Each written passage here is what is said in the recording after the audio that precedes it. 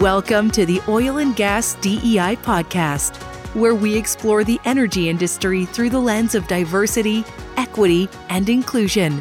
Listen to top leaders from around the world share their experience and insights for building a more inclusive and diverse workforce. Now, here's your host, Kim Ali. Welcome back, everyone, to the DE&I in Energy podcast. I'm your host, Kim Ali, DE&I consultant, speaker, and travel addict. And today you will be blown away by our guests because we have the Honorable Maryland Senator Benjamin Brooks from the Legislative District 10, tongue twister, Baltimore County. But before we start, I want to give a special shout out to our sponsor, Diversity Atlas. Diversity Atlas is the world's first cultural diversity analytics platform, offering a comprehensive and inclusive cultural diversity mapping tool that organizations can use to engage, celebrate, and transform their diverse teams to unlock the true power of diversity. So if you want to know how DE&I can be used to measure and understand your workforce transformation, engagement, or even your ESG strategy, or to achieve economic and social growth, please reach out to Diversity Atlas, and I will be sure to put their link in the show notes. All right, everyone. So let's dive right into it. So honestly, I can't believe this interview is happening because who gets a senator on their podcast, right? But Senator Brooks and I met a couple of weeks ago at a Maryland Public Service Commission hearing. And he spoke about nuclear energy and other countries. And he also sits on the Education, Energy, and Environment Committee. So I didn't even know that type of committee existed. And so I thought, what better way to educate myself and the listeners by just having him on? So without further delay, Senator Brooks, if you could please introduce yourself to the listeners and share your background and how you landed in politics and clean energy. Sure. Well, good morning, everyone. And Kim, thanks for having me on. For the record, I'm Senator Ben Brooks. I represent the 10th Legislative District here in Baltimore County. I also would like to give a shout out to my delegates, which includes the Speaker of the House, Adrian Jones, and Scott Phillips, and then Jennifer White, and we call ourselves the Unity Team. But I served in the House for 2 terms, which would be 8 years. And ironically, my platform I called it Triple E. It was education, economics, and environment. I was fortunate enough to be elected to the Senate this time around.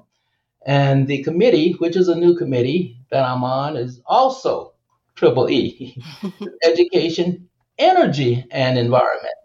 And all of them have tremendous significance with me, And as we all know, the shortest distance from poverty through prosperity is through what? Education, And that's a given. We don't have to research that.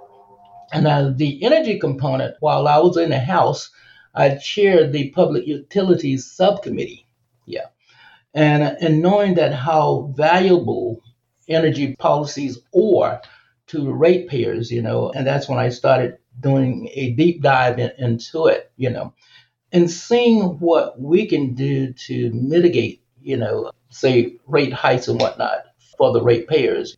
Energy costs continually goes up, so we need to do whatever we can do to make sure that we're conserving for number one, and number two, making sure that those costs that are being passed on to the ratepayers are no more than what they should be, Here in Maryland, we have only one nuclear power plant, but we've got 2 reactors, Reactor 1 and Reactor 2.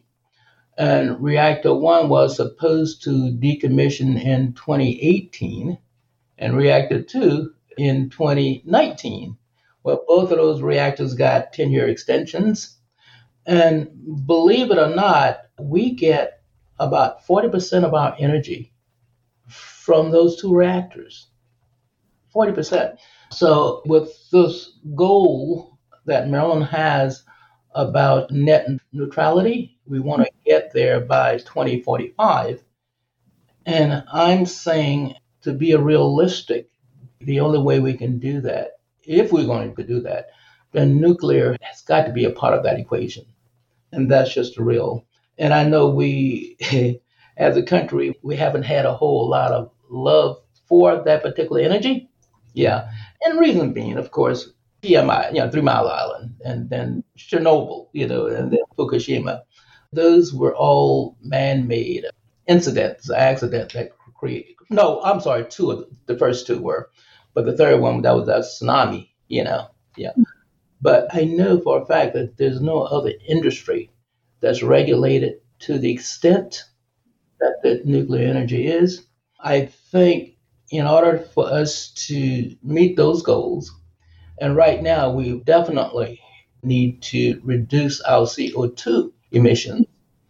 And oftentimes we talk about clean energy and renewable energy. Well, nuclear is clean energy. There are no carbon emissions there. Yeah. And renewable energy, of course, your solar, your wind, your geothermal, those are part of that renewable mix. At this point, I think we need to come to the realization that we're going to need all hands on deck and we're going to have to utilize all energy sources until we can get to where we want to go. Because as favorable as I am toward renewables, currently they're just not baseload. Yes. You know? Yeah. Yes. That's just being realistic. Right now, the bulk of our energy is being generated by either coal, gas, the fossil fuels, or nuclear. And the goal here again is to transition. And when we're transitioning, that is a process. So I had the opportunity to go to Idaho Falls, Idaho last week, and I got the chance to look at some of the emerging technologies.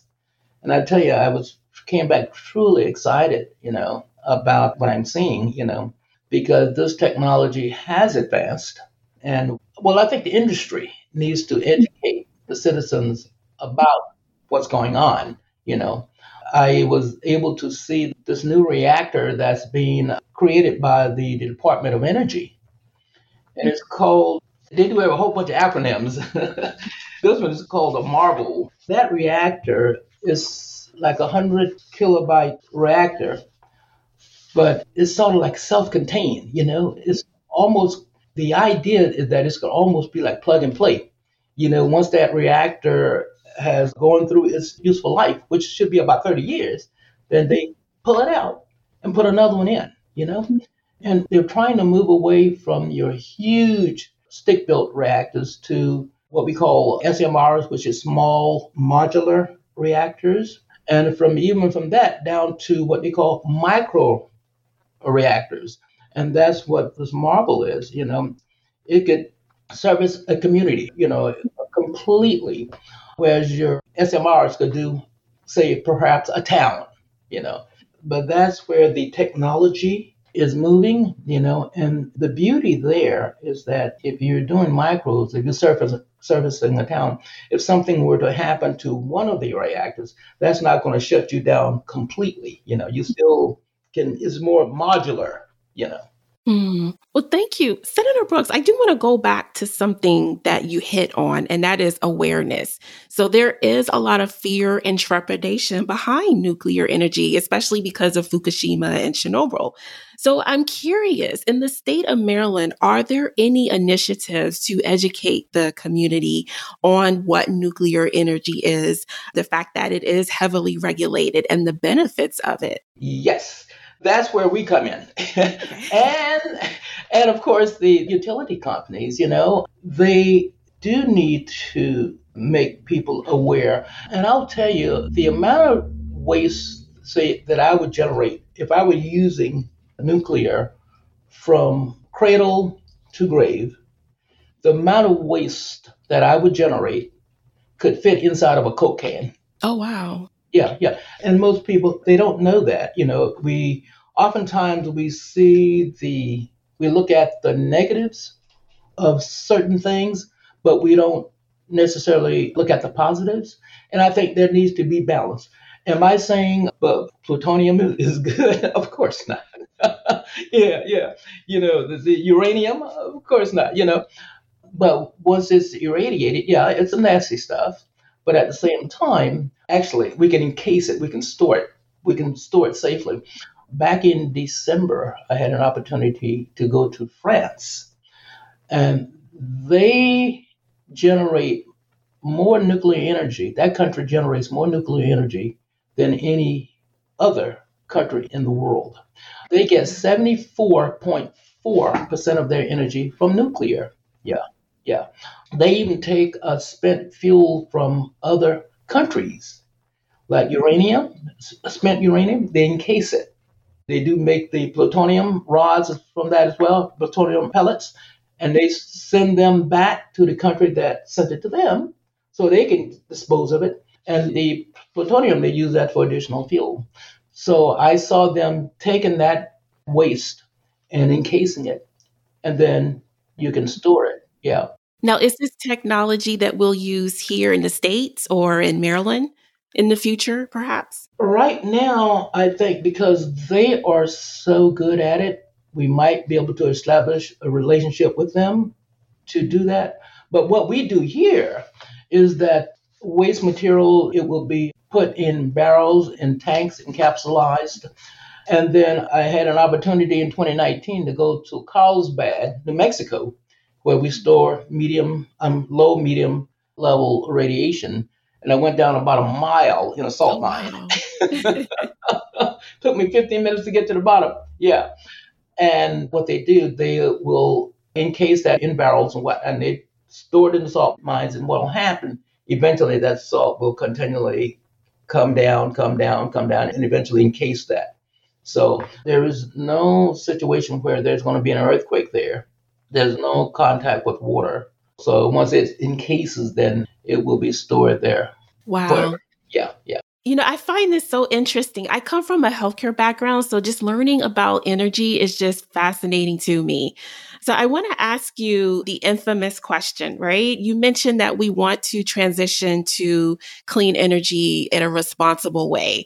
And so I've came up with this terminology. I don't know if it's been accepted yet, but I look at it as an energy integration, right? Because fossil fuel is in everything. And so we don't want to disrupt our way of life by trying to transition. And so I'm curious, how do you envision renewable energy and fossil fuels coexisting in Maryland in the future? Yeah. We're going to have to coexist right now because as we try to improve, advance the grid, the solar and the wind, they're both non-dispatchable. If the sun is not shining, you're not generating those electrons. If the wind is blowing slowly, you're still not generating enough electrons. So we do need a backup. And plus, with the amount that we are currently generating, it's not base load. We won't have the capacity to generate the energy that we need. So for the near future, I know fossil fuels or either nuclear is going to have to make up that shortfall. That's being a realist. Here again, I am pro renewables. Yeah, but I'm a realist as well. And then there will be a transitioning. Here in Maryland, we had as many as 6 coal-fired plants for generation. And we're down to 4 now, if my memory serves me correct. And then those are being phased out.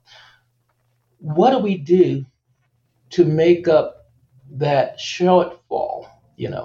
Well, what I'm saying, that's where the SMRs can come into play, the small modular reactors. And the beauty there is that the infrastructure is already there. So all we need to do is to bring in those reactors and hook them up, and you'll be generating jobs. And that's to address some of the concerns of our union friends. And we will be generating energy to address our ever increasing demand for electrons, So it becomes win-win. So it's not that when we're transitioning, we're not giving up anything. We're just transitioning, That will allow us to coexist for the time being while we transition. without losing or not being able to generate what we need to keep the economy and going and keep the lights on for everybody. Because as we all know, when we go and flip that switch, we want those lights to come on. Yeah, Yes, and AC, especially in the summer. exactly, exactly. Yeah, yeah. So you mentioned something that's very critical, and it's the perfect segue into my next question. You mentioned creating more jobs.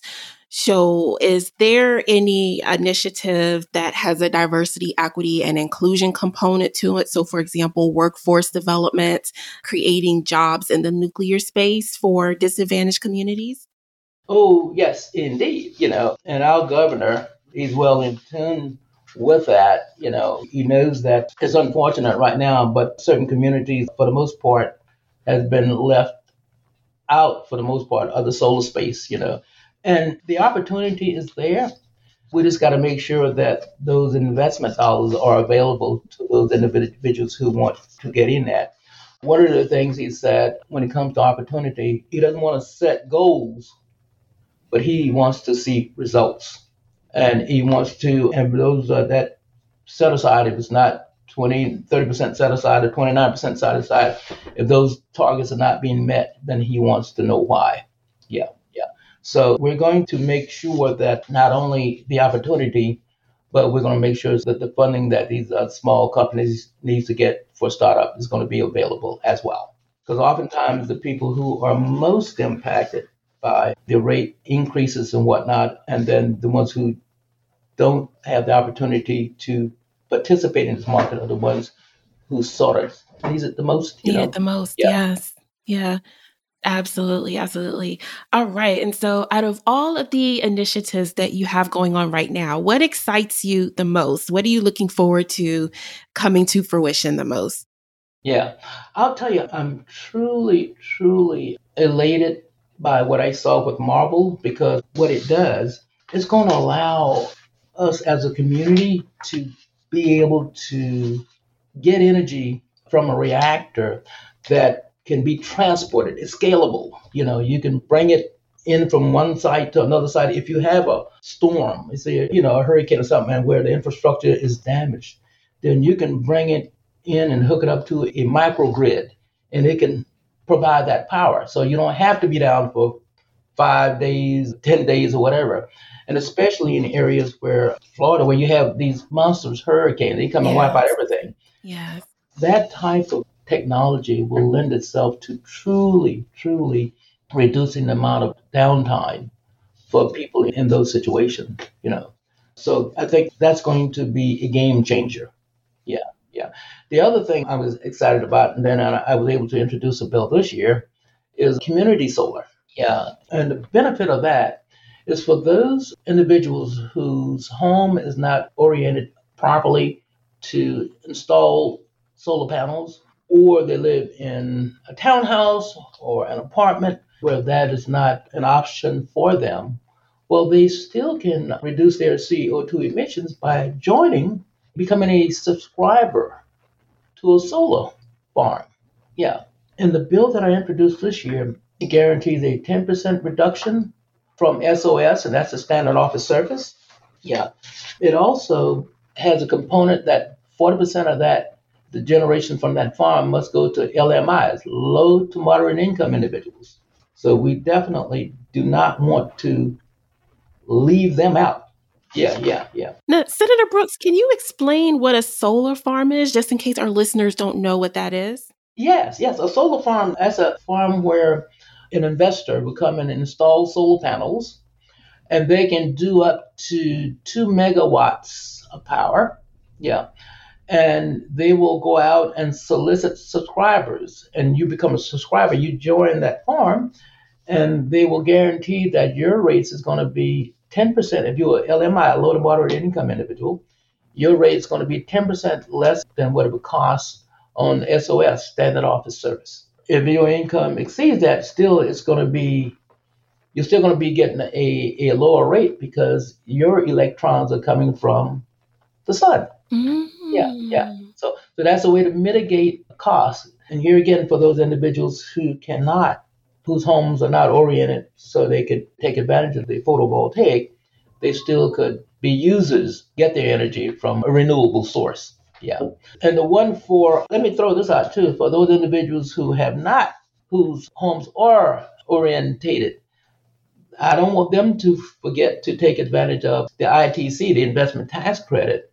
And that's a credit, actually, it was supposed to sunset in 2022, but it has been extended for 10 years. Now, rather than getting the 30% investment tax credit, you're going to get to drop down to 26%. But what that means is that 26% of that project, whatever that project is, the cost of that project, you can reduce your tax liability by 26%. And now, if you live in Baltimore County will give you a $5,000 credit towards your property taxes. Wow. Yeah. And the state, you get a state grant on that. And I think that is going from $1 up to $2,000. Yeah. That's not So bad. a $20,000 project, it would probably cost you only $8,000. And the payback for solar panels, in this situation, probably 6-7 years. And then you're living electricity free from that point forward. Right. Yes. Wow. Yeah. That is not a bad deal. Yes. And mind you, let me throw this out as well. Now, there are some companies that'll say, wait, we'll give you the panels, it will cost you nothing. But the key here is that the person who gets the investment tax credit is the person who owns the panels. So if you want to get that credit, you got to own the panels. So Purchase it. in other Yeah. words, if you're not in a position to purchase them, then I would suggest try to finance them. But you want to get that investment tax credit. Okay. And Senator Brooks, offhand, do you know how many solar farms are in the state of Maryland? Ooh, I'm going to have to get back to you with that. No worries. There are quite a few. I think I know of probably 1, 2, 3, 4 of them in my district. Yeah. So, Oh, wow. Okay. yeah. Okay. So, yes, I can get that information for you. Okay, that would be great. Thank you. All right. And so I'm just curious, and I'm sure the listeners would love to know as well, how can other energy professionals or citizens who are concerned and want to play a bigger role in clean energy, how can they get involved in these efforts, and at what capacity, would their involvement look like? Okay. Yeah, they want to do that. They can establish a relationship, or call the PSC, that's the Public Service Commission. There are some applications that they would have to complete. They need to establish a relationship with the energy provider in that area, because they're going to have to get onto the grid, So that would be the first thing, to call the Public Service Commission, and fill out that app, and this tariff and all those fees that they would have to adhere to. But here again, that would be the first step, just to call the Public Service Commission. Yes. Okay. Awesome. All right. And so, Senator Brooks, how can the listeners get in contact with you? And do you have any engagements coming up that you want the listeners to know about? I sure do. I've got what we call our power hour. One of the concerns I've heard from some of my constituents is about the distribution cost on their utility bills, and sometimes that distribution cost can be almost as high as the usage. So during my power hour, I'm going to have the PSC, that's the Public Service Commission. I'm going to have BGE there, and the OPC, that's the Office of People's Counsel, and they represent the interests of ratepayers. I'm going to have all three of them there, and they're going to be able to, you will be able to ask them questions, especially BGE, and let them explain to you what all goes into that distribution cost. Now, from the surface, I know what it is. It's the cost of transmitting power and energy to you. Also, the cost of the infrastructure, But perhaps maybe that's something we need to have them break out so you can see exactly what goes into that pie. Yeah, but my power hour, that's going to be August. Hold on, let me look and see exactly when. I think it's August. And this is open to the public? It is open to the public. Yes. Oh, wow. So if you are in the state of Maryland, listeners, Once we have the date, I encourage you to sign up for the Power Hour. That way you can meet representatives up close and personal and ask any questions you may have. Yeah. It's going to be Thursday, August 24th. Thursday, August 24th. From 5 to 7 p.m. And it's going to be at the Randallstown Community Center. And that's 3505 Resource Drive. And that's here in Randallstown, Maryland, 21133. All right. Thank you so much. Hour. Thank you. Will there be refreshments? No, I'm just kidding. Of course. We'll have something there for you. Okay, great. Yes, okay, indeed. Thank you so much. And so, Senator Brooks, we are wrapping it up. But before I let you go, is there anything you want to tell the listeners who are skeptical about nuclear energy? Yeah, I'd like for them to be open-minded and look and see, do some research and see how much we have benefited from this technology. When we look at the consequences that we're having with the seas rising, the solar caps, shrinking, the storms seem like they're getting worse, we got to do something to reduce the CO2 emissions, And I think that we can do this with clean energy. Here again, we got the clean energy and then we got the renewable energy. Well, nuclear is clean energy and it can be safely stored. And here again, there's no other industry that's regulated to the extent that industry is regulated, And with all this emerging technology coming on board, where soon you'll be able to almost plug and play. Just look at the nuclear-powered submarine or the nuclear-powered destroyers, There was a time where that energy that reactor would only last 2 years. And then they had to pull the ship out and put it in dry dock, fuel it up, which took 2 months. Now, with these new reactors, they put a reactor in there that will last longer than the ship. And that's 30 years, one and done, So, and the beauty is that technology that's coming from the military is benefiting us, I think as we evolve and as this technology emerges, it's safer, The thing about radiation, it's bad when it's not encapsulated. But if it is encapsulated, then, all of that stuff that's going on stays encapsulated here again.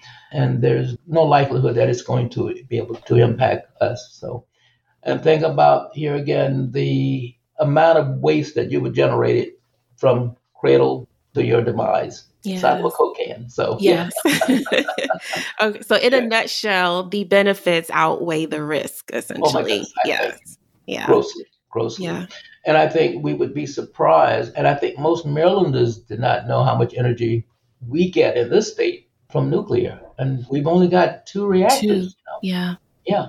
And we could not survive, I think, at the level that we do without it. Without them. Yeah. And that's why we had to we extended the life of those 2 reactors, because our demand for energy continually grows. Yeah, it's increasing. Yeah. So I can't see that reducing, but I think with these emerging technologies, it's going to provide even more benefits for us. And the other thing, Kim, I'd say is that, especially with the micro reactors, I think it just opens up a whole new ball game for us, because now we don't have to be tied to, we won't suffer from challenges to the grid, because we can have you can have microgrids to service those areas, those homes, so it's just going to lend itself to us having a lot more, I guess one would say, redundancy and the ability to function with something catastrophic were to happen, we still could function, and it would take a short amount of time for us to get back online. Yeah. So I think the future is going to be bright for us. Yes. I was just going to say, I'm looking forward to the future. Again, I find this so fascinating, and just want to say I'm honored. Thank you for your time. And I look forward to the continued dialogue. And so, listeners, that is all we have for you today. Please, Senator Brooks, are you on LinkedIn? I will be. Yeah, but let me give the listeners my number and they can call my office. Oh, wow. Okay. Yeah. They can get me at the area code is 410, and that's a 841-3603. All right. That's my Annapolis office. So just give me a call there. You can get me on Facebook or Instagram or the other. Yeah. Okay. All right. Well, listeners, don't harass him too much. But yeah, that's contact information. All right. Thank you so much for being so gracious with your information. Sure. All right, everyone. So that is it for today. And in the meantime, remember, diversity is not a buzzword. It is a key driver of innovation and growth.